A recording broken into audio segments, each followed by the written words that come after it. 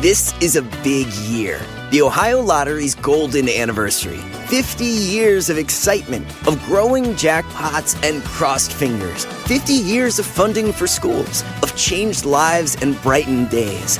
50 years of fun, and that is worth celebrating. So watch for can't-miss promotions, huge events, and new games that will make the Ohio Lottery's 50th year its biggest one yet.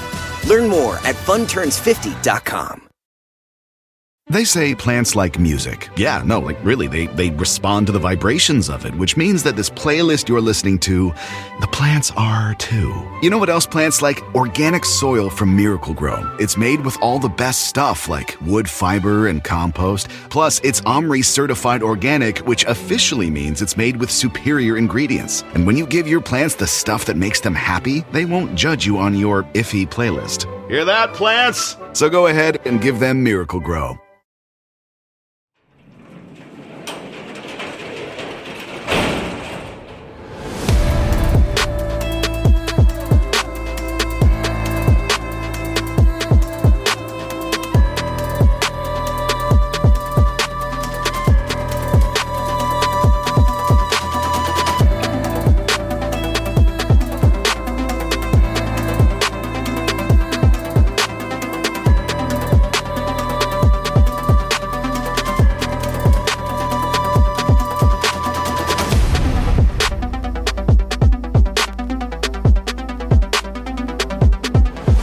Welcome to True Crime Garage. Wherever you are, whatever you are doing, thanks for listening. I'm your host, Nick, and with me, as always, is a man who would like to know a little bit about you for his files. Here is the Captain. Or maybe I already know a lot about you. It's good to be seen and good to see you. Thanks for listening. Thanks for telling a friend.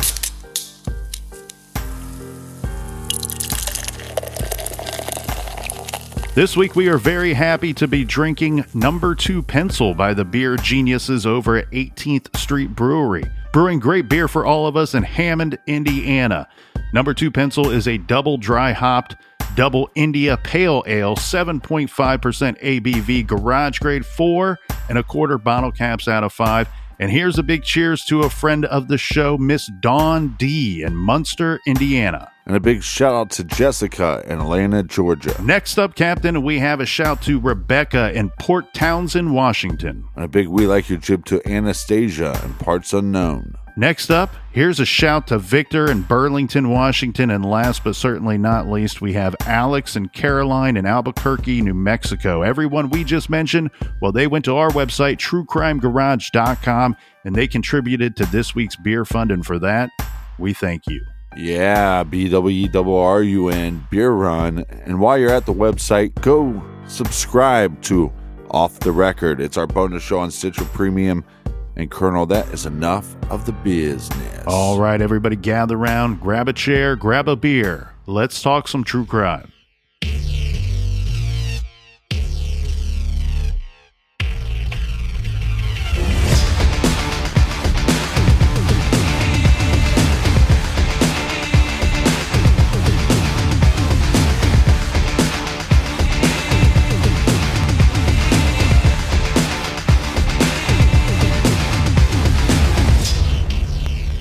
In August of 1995, the quiet, safe suburban town of Springfield, Illinois, was rocked by a shocking and horrific crime. It was a Tuesday afternoon when the following 911 call was made. 911 emergency, what's emergency? Help me! My God, my wife's not breathing. Okay, you need an ambulance? I need everything. I need everything. Springfield Police. Yes, help me. What's the problem? I just shot this man in my house. He's inside your house right now? He beat my wife. Is he in there right now? Yes, sir. Does he have a gun? Her brains are everywhere. Where's the man at? He's laying on the floor. Is he dead? I don't know. He's making weird sounds. Sir. 20. Sir. 20. Slow down. I can't understand you. Slow down. Is the man still in your house? Yes, he's laying there on the floor with a bullet in his head. Did you shoot him? Yes, I shot him. He was killing my wife. Please, my baby's crying. My baby's crying. I gotta go. I'll call you right back. Winger? Yes. This is the police department. We've got officers en route. I need to know what's going on there. My wife is dying on the floor. Okay, is she still alive? I think so. Okay, we've got ambulance en route and we've got police officers en route. Where is the gun? I left it on the table. It's on the table. It's on the table. Please, Okay. God, please come here. We've got people on the way. Okay. Who is this man? I don't know who he is. He's still inside the house? Yes, he's laying on the floor. Okay, You I don't- gotta hold my wife. I gotta get to my wife. Okay, are you Mark Winger? Yes, I am. Yes, I am. Okay, and your wife is Donna? Yes, she is. When did the man come there? I don't know, a few minutes ago. Wait, I gotta get to my wife. Please, just let me get to my wife. I won't hang up. Okay? Okay, we've got officers en route. Okay, my door's open. Okay. Okay. As you heard, the man on the phone is Mark Winger. Sadly, his wife did not survive the attack. Now, 2 people are dead, and each were killed by someone else. Mark's wife, Donna, was brutally killed in her own home, and her killer was then gunned down and killed in self-defense. This is True Crime Garage, and this is the case of Mark and Donna Winger.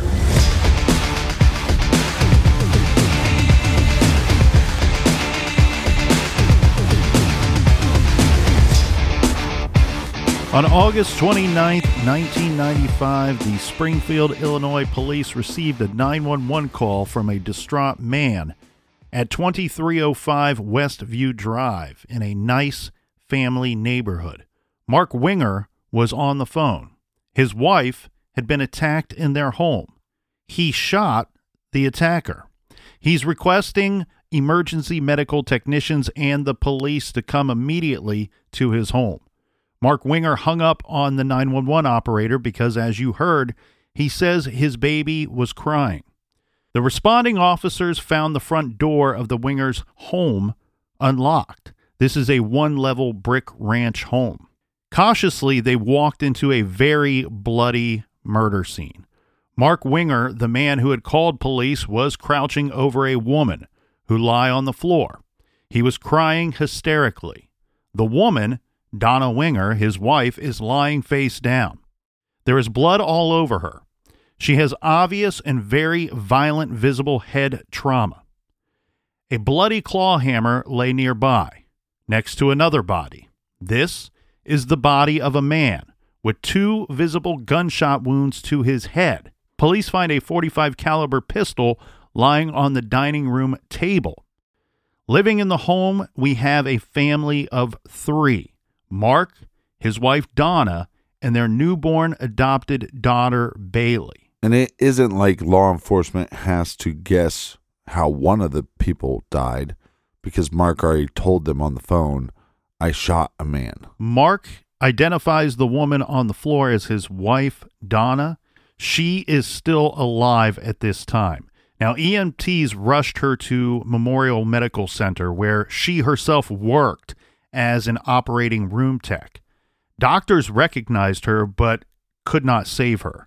After 40 minutes of trying, they called it, and the time of death was 5:39 p.m.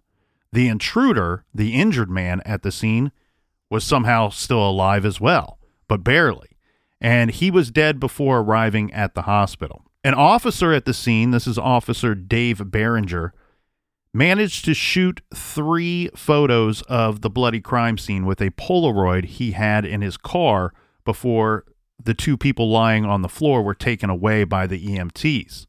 Detectives Charlie Cox and Doug Williamson also arrived at the Winger home before the EMTs removed the victims. Detective Cox removed the wallet from the pocket of the male victim and took a look at his ID. He quickly surveyed the scene, but it was chaos. The EMTs were working very hard trying to save both of these individuals, and it's kind of a messy home, and there was blood everywhere. This was an incredibly bloody crime scene.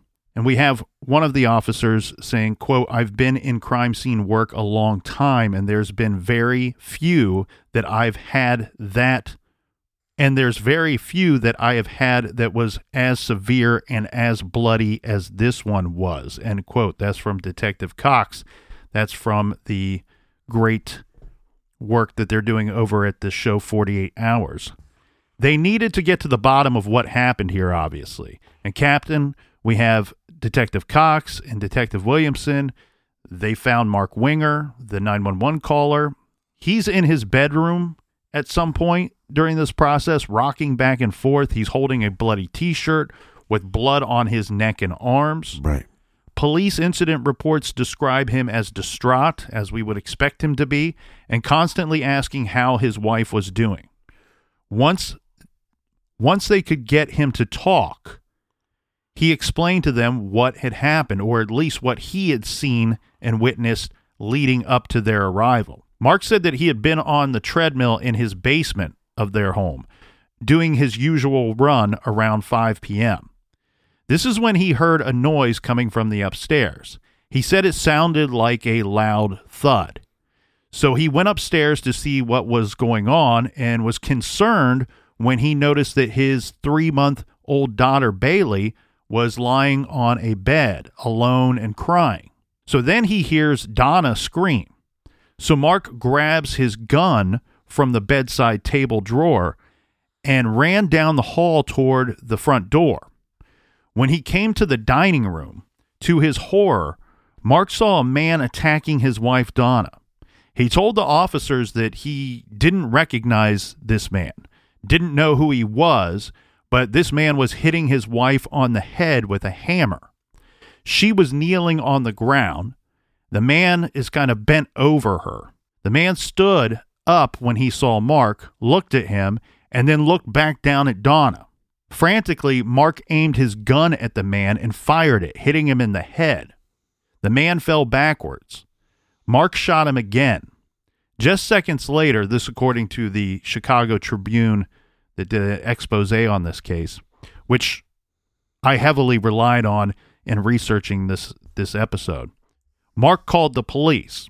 Then he realized the guy was groaning, so he whacked him in the chest with the hammer until he was still. He himself got all bloody during this process, and this is because he was frantically holding his injured wife. Now, Mark told the cops that he had no idea who this man was, who the man was that he had shot. But the officers looking at the attacker's ID said his name was Roger Harrington. The detectives told Mark that the dead guy was Roger Harrington, and immediately Mark reacted saying, "Oh my God, this guy has been harassing us all week." But it seems pretty simple so far.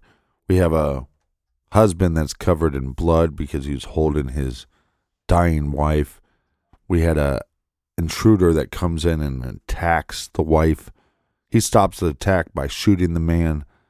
The guy's not dead when police arrive, but like you said, later on will die. But it seems pretty simple, and the evidence that's in front of us seems to make his story make sense. Right. Well, and of course, when he tells the police, hey, this guy's been harassing us all week, when he's told the name of the individual, of course, they want to know, what do you mean harassing you all week? So then Mark tells the detectives this very bizarre story. He says that up until this day, and when he walked into the room mid-murderous attack on his wife, Donna, he had never physically seen this guy, Roger Harrington, before, but that he and his wife had been having a major problem with this guy. And he tells the police that this started the week before Donna's murder, when Donna went on a week-long trip to visit her parents in Florida. So she takes their new daughter, Bailey, with her, and she stays with her mom. Her mom's name is Sarah Jan, and her stepdad, which is Ira Drescher. Upon her return on August 23rd, she hires a car service. And this is so that she could have a ride for her and Bailey from the St. Louis airport all the way to their home. So she used a company called BART Transportation. And the drive would be a long one. It was approximately 100 miles from the St. Louis airport to their home. Roger Harrington, the man that is found near death, shot on their floor, the intruder and the attacker here, Roger Harrington was the driver of that trip. Now, after the long drive, she's dropped off, of course, at her home. This is when Donna told Mark that this Roger Harrington guy, the driver, was super weird and very inappropriate with her. Right. He talked her ear off about disturbing things like his ability to communicate with the dead and wild sex parties that he attended. He talked about some violent fantasies that he has, saying that voices were telling him to kill people, sometimes while he's at work. Yeah, that's great to hear while you're in the car. This dude's at his work, and you're in the car with your little baby. Yeah, I just call that a typical Tuesday. He said he had a live bomb at his house as well. And he said that he had this alter ego named Dom, and that Dom was the one telling him to hurt people. He also drove erratically during this trip, which is, I mean, even without the horrible conversation, is going to be enough to set you on edge. Right. He's speeding up and slowing down. He's zipping in and out of lanes.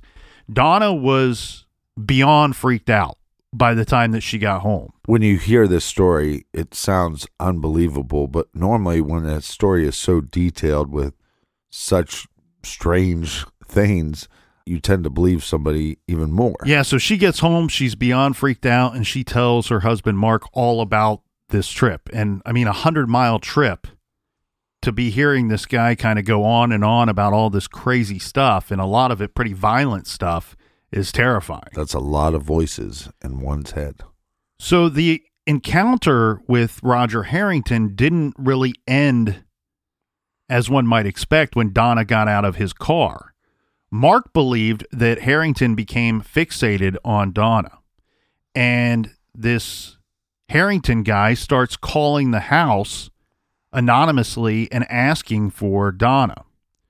So Donna was shaken up by this enough that Mark told her to start writing everything down so that they had some kind of record of it. Some reports are that the writing was actually a letter of complaint that would be mailed to this transportation or limo company. And he himself, Mark, called Harrington's company, that BART Transportation, to register an official complaint. Right. This resulting in Roger Harrington getting suspended from the company. Bye-bye. That very morning, the morning of the homicide, Mark had called Roger Harrington and told him to stay away from his family. Police found the handwritten memo penned by Donna on the family refrigerator. It contained all the details related to them by Mark, and they verified the story with Donna's mother as well, Sarah Jane. Later, Donna's mother told the media, quote, she said the guy was really nuts, talking about hearing voices and how he needed to do things to kill people, end quote. Donna had been so perturbed by the driver that she called her mom from the car. You know, while she's in this vehicle with this dude, she's calling her mom saying, hey, this guy's freaking me out. Well, again, more evidence that this story that she is telling is true. Also, Donna's friends backed up the part about the phone calls, you know, telling police, yes, she told us she's receiving these phone calls. Apparently, her friends were quite concerned enough to notify the Springfield Police Department, who actually put an officer on patrol to be on the lookout for any suspicious activity in the neighborhood. Now, clearly, this Roger Harrington guy was unhinged. A background check told police that they were on the right track. Roger Harrington didn't have much of a criminal history, but he did have a history of psychiatric problems and delusions, and he had even spent time in a mental health facility. Furthermore, he was a high school dropout, and he had a hard time holding down a job. He had mental illnesses, but you have to applaud one for trying to seek out and get help. Right. I don't know. I don't know if he sought out the help or if he was forced to. It's difficult to say unless you found something that I didn't. But well, either way, I mean, sometimes the person that has a mental illness is incapable of seeking out help. But what I'm saying is because of the family and everybody surrounding him, at least he was trying to get treatment. Correct. And I think that some of that stemmed from some violent outbursts that he had. So he had some history of violent outbursts, but I don't think he had anything on his record. No, he did have a criminal record. He had a criminal history, just not a lengthy one. Right. Now, at the time, he was living in a rented room within a trailer home owned by somebody else. So Harrington kind of falls firmly in this undesirable element of society category, unlike the Wingers, who were hardworking, upstanding citizens. Police theorized that the mentally unstable man blamed the Wingers for the loss of his job, since Mark had complained about him to his company and had gone out off of the deep end after losing this job. But that wasn't all. Detective Cox had a history with Roger Harrington, one of the officers. He happened to own a trailer park in town where Harrington had lived with his ex-wife. He said that he had to get involved in some domestic disputes between the two, and Harrington was volatile and had a bad temper. Once Cox had to pull Harrington off of his wife. This guy, was bad news as far as Detective Cox was concerned. And Detective Cox had no problem believing that he could have gone over to the Wingers to try to get his job back or appeal to Donna and Mark. And in the course of doing so, maybe he lost his temper and picks up a hammer and then kills Donna with it in a full-on rage attack. Of course, a death is going to have a big impact on your family, but this is not just a death. This is a murder. Yes, this is the murder of a young wife and mother. The neighbors, the Wingers' extended family, and everyone in the Wingers' circle were all flabbergasted and horrified by Donna's death. It was, of course, incredibly shocking that to everyone that she was attacked in her own home by this deranged man who was stalking her. It was especially tragic because everyone knew Mark and Donna adored each other and had a model marriage. And they finally had a family, a little girl, Bailey. They fulfilled this dream of theirs, adopting a baby. Mark and Donna welcomed baby Bailey into their family just 3 months before Donna's murder. Now she was motherless. It says, quote, "We felt terrible for him. Look what he's lost. He's lost his wife also, and then he had to turn around and shoot a man." This was from Ira Drescher, Donna's stepfather. He and his wife, Sarah Jan, unequivocally supported Mark throughout the whole ordeal and for years afterwards. 6 weeks after Donna's death, Mark wrote a letter to a Springfield newspaper thanking the community for their support of him and his family throughout these tragic events. He wrote glowingly about how Donna was filled with compassion for others and exemplified humanity through her good deeds. Yeah, very difficult to take an individual's life, but probably also weigh on you more that you didn't get to your wife's defense sooner. Let's take a look at who the Wingers are and their family and what we can learn about them, because the detectives were inclined to write up their incident reports reflecting the events as Mark Winger had related them to them. But of course, they had to do their due diligence, right? They took some time to look into Mark and Donna Winger. Mark was a first cousin of the actress Deborah Winger. Deborah has been in a bunch of stuff, but notably she played Sissy Davis in one of my favorite old movies, Urban Cowboy. Now, Mark Winger himself was a real success story. Mark graduated from Virginia Military Institute with a degree in physics and then served in active duty in Korea. After his service was up, he remained in the Army Reserves even while working as an engineer for the state of Illinois. He was making $62,000 a year.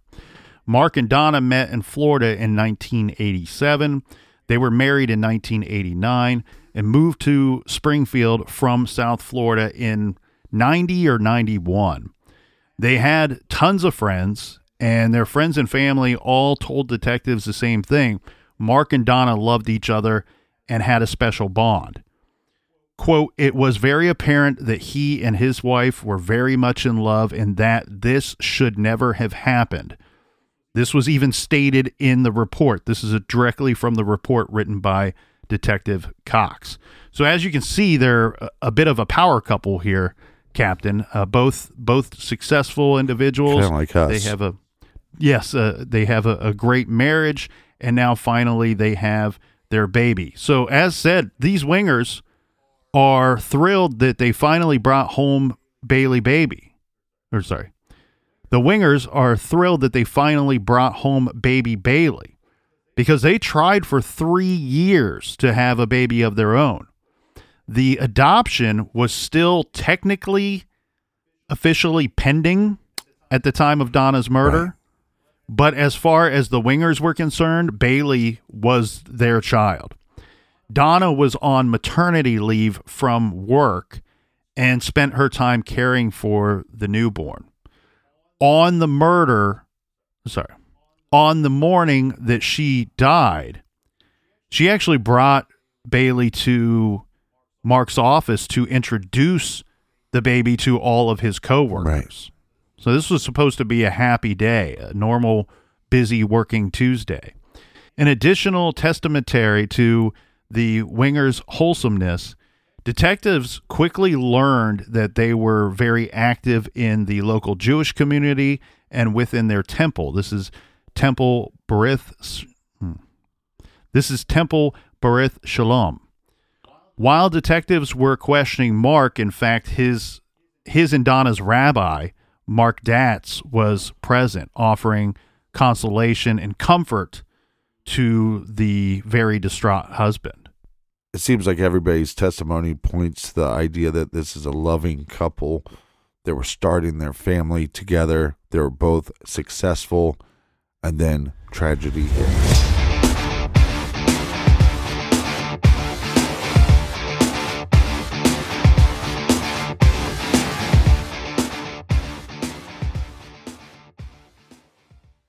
Do you want to set your child up for success? Of course you do. That's why you need to check out IXL Learning today.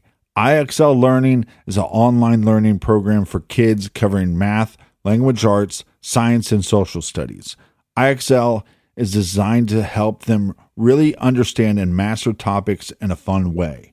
It's powered by advanced algorithms. IXL gives the right help to each kid, no matter the age or personality. There's one site for all kids in your home pre-K to 12th grade.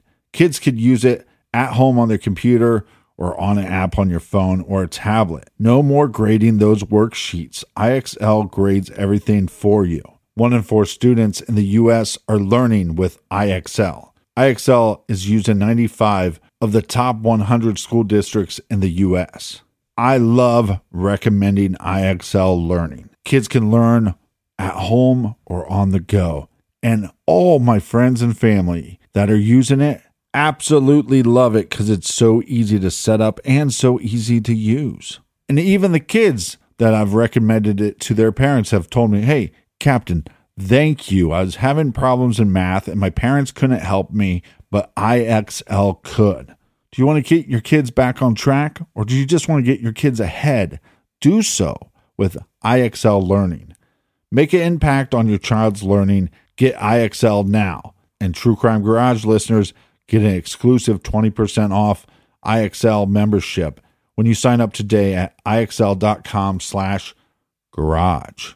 Visit IXL.com/garage to get the most effective learning program out there at the best price. Check out IXL.com/garage today.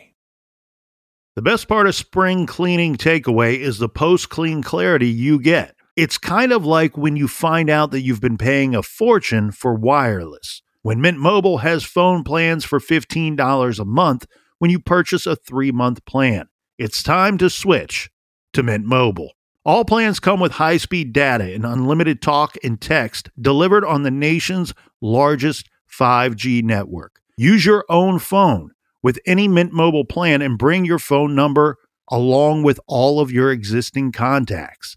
Ditch overpriced wireless. with Mint Mobile's limited time deal and get 3 months of premium wireless service for $15 a month. Save a lot of money with Mint Mobile. Get their great mobile wireless service delivered on the nation's largest 5G network. That's premium service at a great price. To get this new customer offer and your new 3-month unlimited wireless plan for just $15 a month, go to mintmobile.com/TCG. That's mintmobile.com/TCG.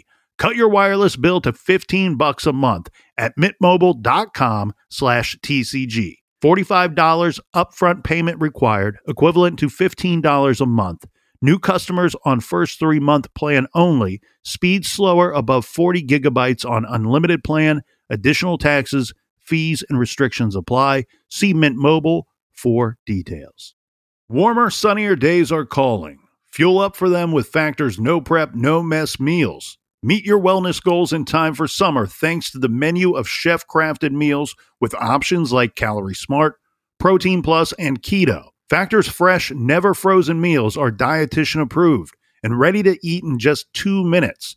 So no matter how busy you are, you'll always have time to enjoy nutritious, great-tasting meals. With 35 different meals and more than 60 add-ons to choose from every week, you'll always have new flavors to explore. Crush your wellness goals this May with dietitian-approved meals and ingredients that you can trust. Make your day delicious, from breakfast to dessert. Stay fueled with easy, nutritious options. Treat yourself to restaurant-quality meals that feature premium ingredients like filet mignon, shrimp, and blackened salmon. I am new to Factor, and I have been loving every minute of it. I have a problem, and it's called lunch. Some days I need to pack a lunch, and some days I work from home. Whether I'm at home or whether I'm on the go, Factor is fueling my lunch from now on. Head to factormeals.com/TrueCrimeGarage50 and use code TrueCrimeGarage50 to get 50% off your first box, plus 20% off your next month. That's code TrueCrimeGarage50 at factormeals.com/TrueCrimeGarage50 to get 50% off your first box, plus 20% off your next month while your subscription is active.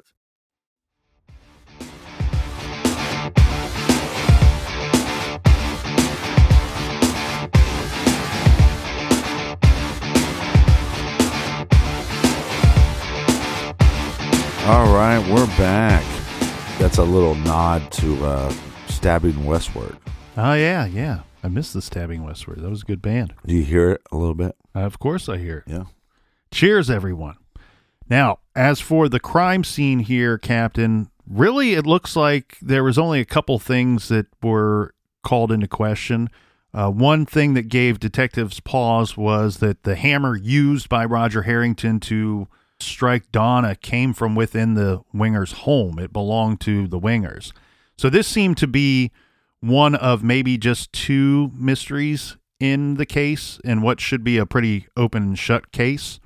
But of course, we're going to wonder why Roger Harrington didn't bring his own hammer or his own choice of weapon to the scene of the murder. But then again, it also seems likely that Roger Harrington did not come to the home with the intention of bludgeoning Donna to death or even attacking anyone, because it was thought that he had confronted her or wanted to confront her with his feelings, and then at some point maybe she rejected him or they get into an argument and then he grabs the hammer. Right. But of course, police want to know, well, why is the hammer there, lying around to be grabbed by an assailant in the first place?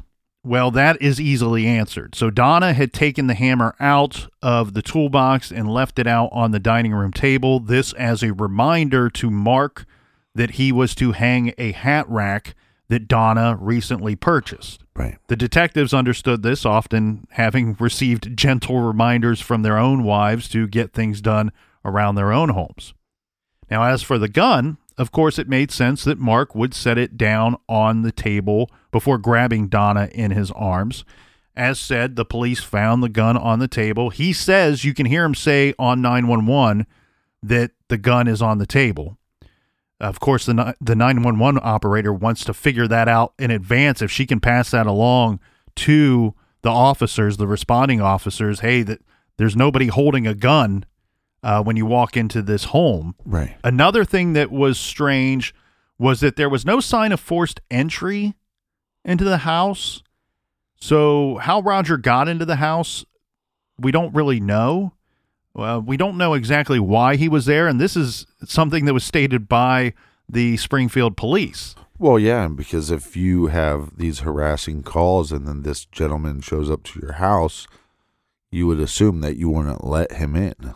Right. So Mark tells the detectives that, hey, he reminds them it's daytime, and, this is a family-friendly, safe neighborhood. He and Donna, he said, were not in the habit of locking their doors while they were home, awake, and moving around the house. They would kind of check the doors before going to bed. Let me just give everybody a nice little piece of advice here.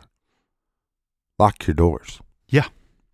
So using the information gathered from A, Mark, B, Donna's note, C, supporting information from her family and all the testimonials about the Wingers' marriage and upstanding moral character, and finally D, what they learned about Roger Harrington and his alter ego Dom, telling him to hurt people, and the strange heavy breathing phone calls being made to the Winger home, detectives quickly concluded the following. On the day of the deaths, Harrington drove over to the Wingers' home. He parked outside and somehow got Donna to answer the door. Either let him in, or maybe he forced his way in. Maybe she opens the door, tells him to leave, and then he forces his way in. Right. At some point, he grabs the hammer off of the table in a rage, and he hit Donna in the back of the head as she tried to flee from him.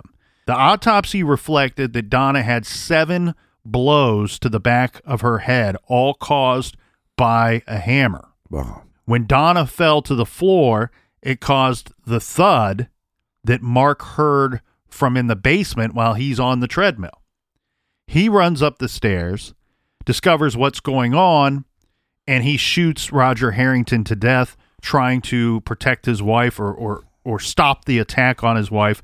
But as you point out, and as we know, Captain, unfortunately, it was just too late. One of the things that I've always thought was strange about how they tried to piece together how Harrington got into the house was they found a coffee cup or a coffee mug and his cigarettes at the dining room table. Right. You'd think that would be a weird way to force yourself into the house. You never see in a movie, hey, let me in. And by the way, I got some coffee I don't want to spill, and I'm also holding my cigarettes. Well, and I think that's why they question if possibly Donna had let him in for some reason, or maybe he discovers the door unlocked. Right, but now she is deceased, so she can't tell us. And Mark was downstairs, so we just don't know. Yeah, and I think to me that kind of backs up the idea that maybe he wasn't there with the intention to harm or kill when he first gets there. As you pointed out, bringing the coffee mug and cigarettes to the home with him and setting them down inside. But I think what we have here, though, too, Captain, when you're looking at this, is that it seems like it's a case of deadly obsession. That at some point, yeah, Roger Harrington, who seems to be already a loose cannon anyway, or at least a little derailed, this based off of the conversation that he's having with Donna in the vehicle while he's driving her and the harassing phone calls, that maybe he did become somewhat obsessed with her or obsessed with getting revenge or some form. And now we have what looks to be Mark, who's justified in the taking of the life of the man who killed his loving wife and life partner. So this is just tragedy all around.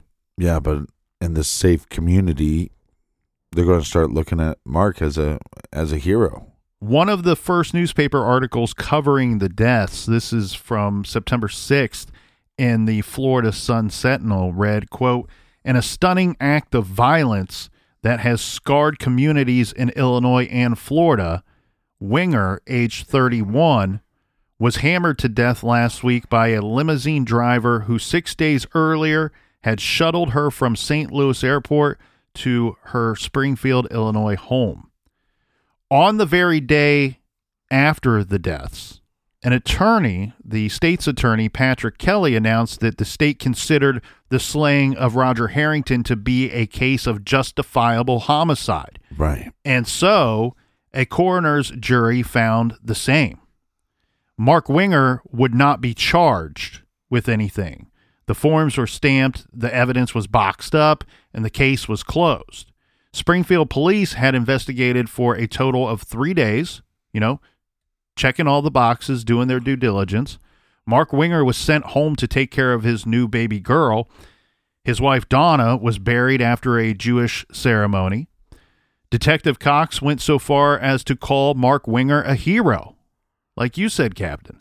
And the public and the media agreed. But they did do autopsies on both individuals. Correct. It's required by law. So this is the aftermath part, the sad part, right, Captain? So after all of this, poor Mark is left alone. He's left to raise a baby on his own, mourn the loss of his wife, and maintain his job as an engineer. Seems like quite a bit. Seems like too much. Right. He sought financial relief by filing a claim under the Crime Victims Compensation Act and was awarded $25,000. Because he was ex-military, the USAA insurance paid out a $150,000 policy on Donna Winger. Mark used the funds to hire a full-time nanny for Bailey. He also put the house he and Donna had lived in on the market, saying that it was just too painful to stay there. Yeah, I mean, it's a crime scene. Yeah. It's going to be a constant reminder of the tragedy, of the loss. Yeah, but also what he had to do. I mean, it's not like, yes, everybody wants to defend their loved ones, but it's not like there's not repercussions for doing so. Eventually, he got a promotion at work, rising to the title of Chief Supervisor of the Illinois Department of Nuclear Safety. Mark, he's trying to move on. He's trying to rebuild his life, pick up the pieces and rebuild his life and continue on for his daughter going forward. Now, Mark told the same story each time. Anytime he was asked about this by police or anyone else, he's telling the same story every time. He says he ran down the hall from the bedroom, and as he approached the dining room, this is when he says he saw Roger Harrington hitting Donna with the hammer. He said he fired his handgun at Harrington twice. The first shot was from several feet down the hall, and it hit Roger Harrington in the head as Harrington's standing up. Roger Harrington falls backwards away from Donna. The second shot he fired right into Harrington's forehead as he tried to rise up from the floor. So a shot in the back of the head, and then when he turns around, a shot in the front of the head. Yes, and you asked about the autopsies, and there is a slight problem with Mark's story. So this problem is that the autopsy shows that Roger Harrington was first shot in the upper back of his head. So it's not exactly spot on with Mark's story here. Now, the detectives, they pretty much chalk this up to, or I'm kind of guessing for them here, Captain, maybe they likely chalk this up to Mark just misremembering. I mean, all this stuff's happening very fast. Right. It's jarring. He sees an attack on his wife. This is not anything that you expect to run into. You never expect to run into a situation like this. So if you don't get everything 100% correct, I think that it's easily understandable. You've been through the biggest tragedy of your life, and now you're asked to give us a detailed statement of how the whole thing went down. I put more weight to him not being able to remember because he shoots the man trying to protect his wife, and then there's all these events that happen before he's able to tell police what happened. So he's calling 911. He's checking on his wife. He's checking on the guy. He's trying to put the pieces together in his head. What the hell just happened? It's a flurry of activity, and Mark likely just misremembering the details in the blur of the event. Perhaps Roger Harrington was bending over Donna, and that's how Mark first shot him in the back of the head. But that was hardly the only inconsistency. And Detective Williamson began to feel uneasy, very uneasy about this whole situation. There was this nagging feeling at him that there was something missing from the story, or there was some puzzle piece that wasn't fitting in with the overall crime scene and the overall activities of this situation. Another thing that didn't really add up was the timing between the two gunshots. On the 911 call, Mark can be heard saying that the guy on the floor has a bullet in his head. Right. Remember, Mark told the police that he shot Roger Harrington twice in quick succession. Boom, boom. Forensic Files reports that a neighbor heard 2 gunshots. So this backs up Mark's story. Right. But not exactly, because the neighbor says, I heard 2 gunshots and they were roughly about 5 minutes apart. So not boom, boom, boom, 4.5, 5 minutes go by, and then boom again. Well, it's more like boom, go make a cup of coffee, have a cigarette, and then come back and shoot him again. So the problem with that is pretty obvious. If that all is true, then it calls into question Mark's facts of how things went down and how and when did the second bullet get fired into Roger Harrington. I mean, that's a big one where I'm just going to put a clip. Oh, yeah. Just put a little flag up and go, okay, again, but this eyewitness, maybe she's misremembering. The shell casings found at the scene were also problematic. Mark told detectives that he had shot at Roger Harrington while Mark was in the hallway outside the dining room. These shell casings from Mark's gun ejected backward. Yet the 2 casings were found in the dining room on the carpeted floor. So this, you factor in physics and all that good stuff, and this is really just an impossibility if Mark's story were true. These shell casings should not have been found in that dining room. Yeah, but what we know from Mark is he is moving around. He tells the 911 operator that he's checking in on his kid. He's checking in on his wife. He holds his wife. Once he goes and touches his wife, he already contaminated the crime scene.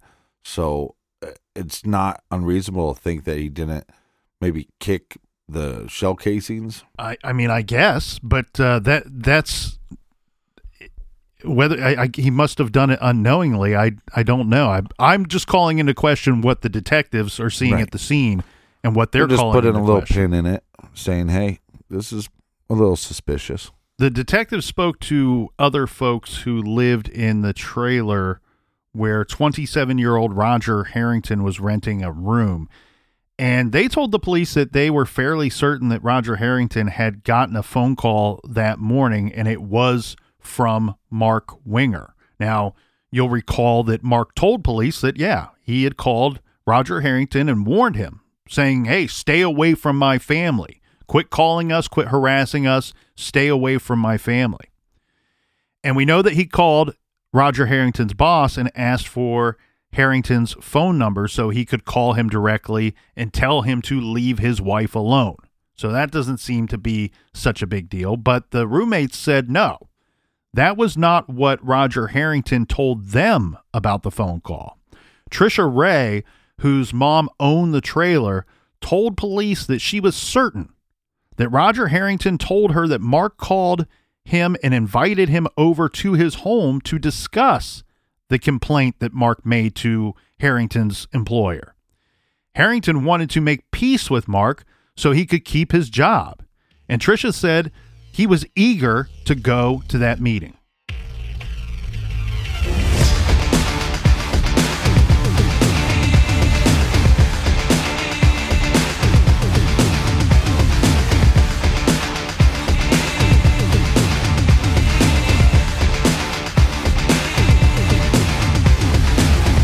I want to thank everybody for joining us here in the garage and everybody that joined us at Brewdog last weekend. We had an amazing time. If you'd like to hear about that, we talked about it on this week's Off the Record. You can find that at truecrimegarage.com. We also talked about some of the comments that Doug Carter made about the Delphi murders. So if you're not subscribed to Off the Record, then you ain't nasty and you need to get hip to it. Also, we sent out a promo code for the next 2 weeks at 25% off. If you're on the mailing list but you didn't get an email, that means that you put in an invalid email into that. So you'll have to re-sign up. I had to delete about 2,000 invalid emails. So you want to check that out. So much more to get to in this case tomorrow. Colonel? We got so much more to get to in this case. Until then, be good, be kind, and don't litter.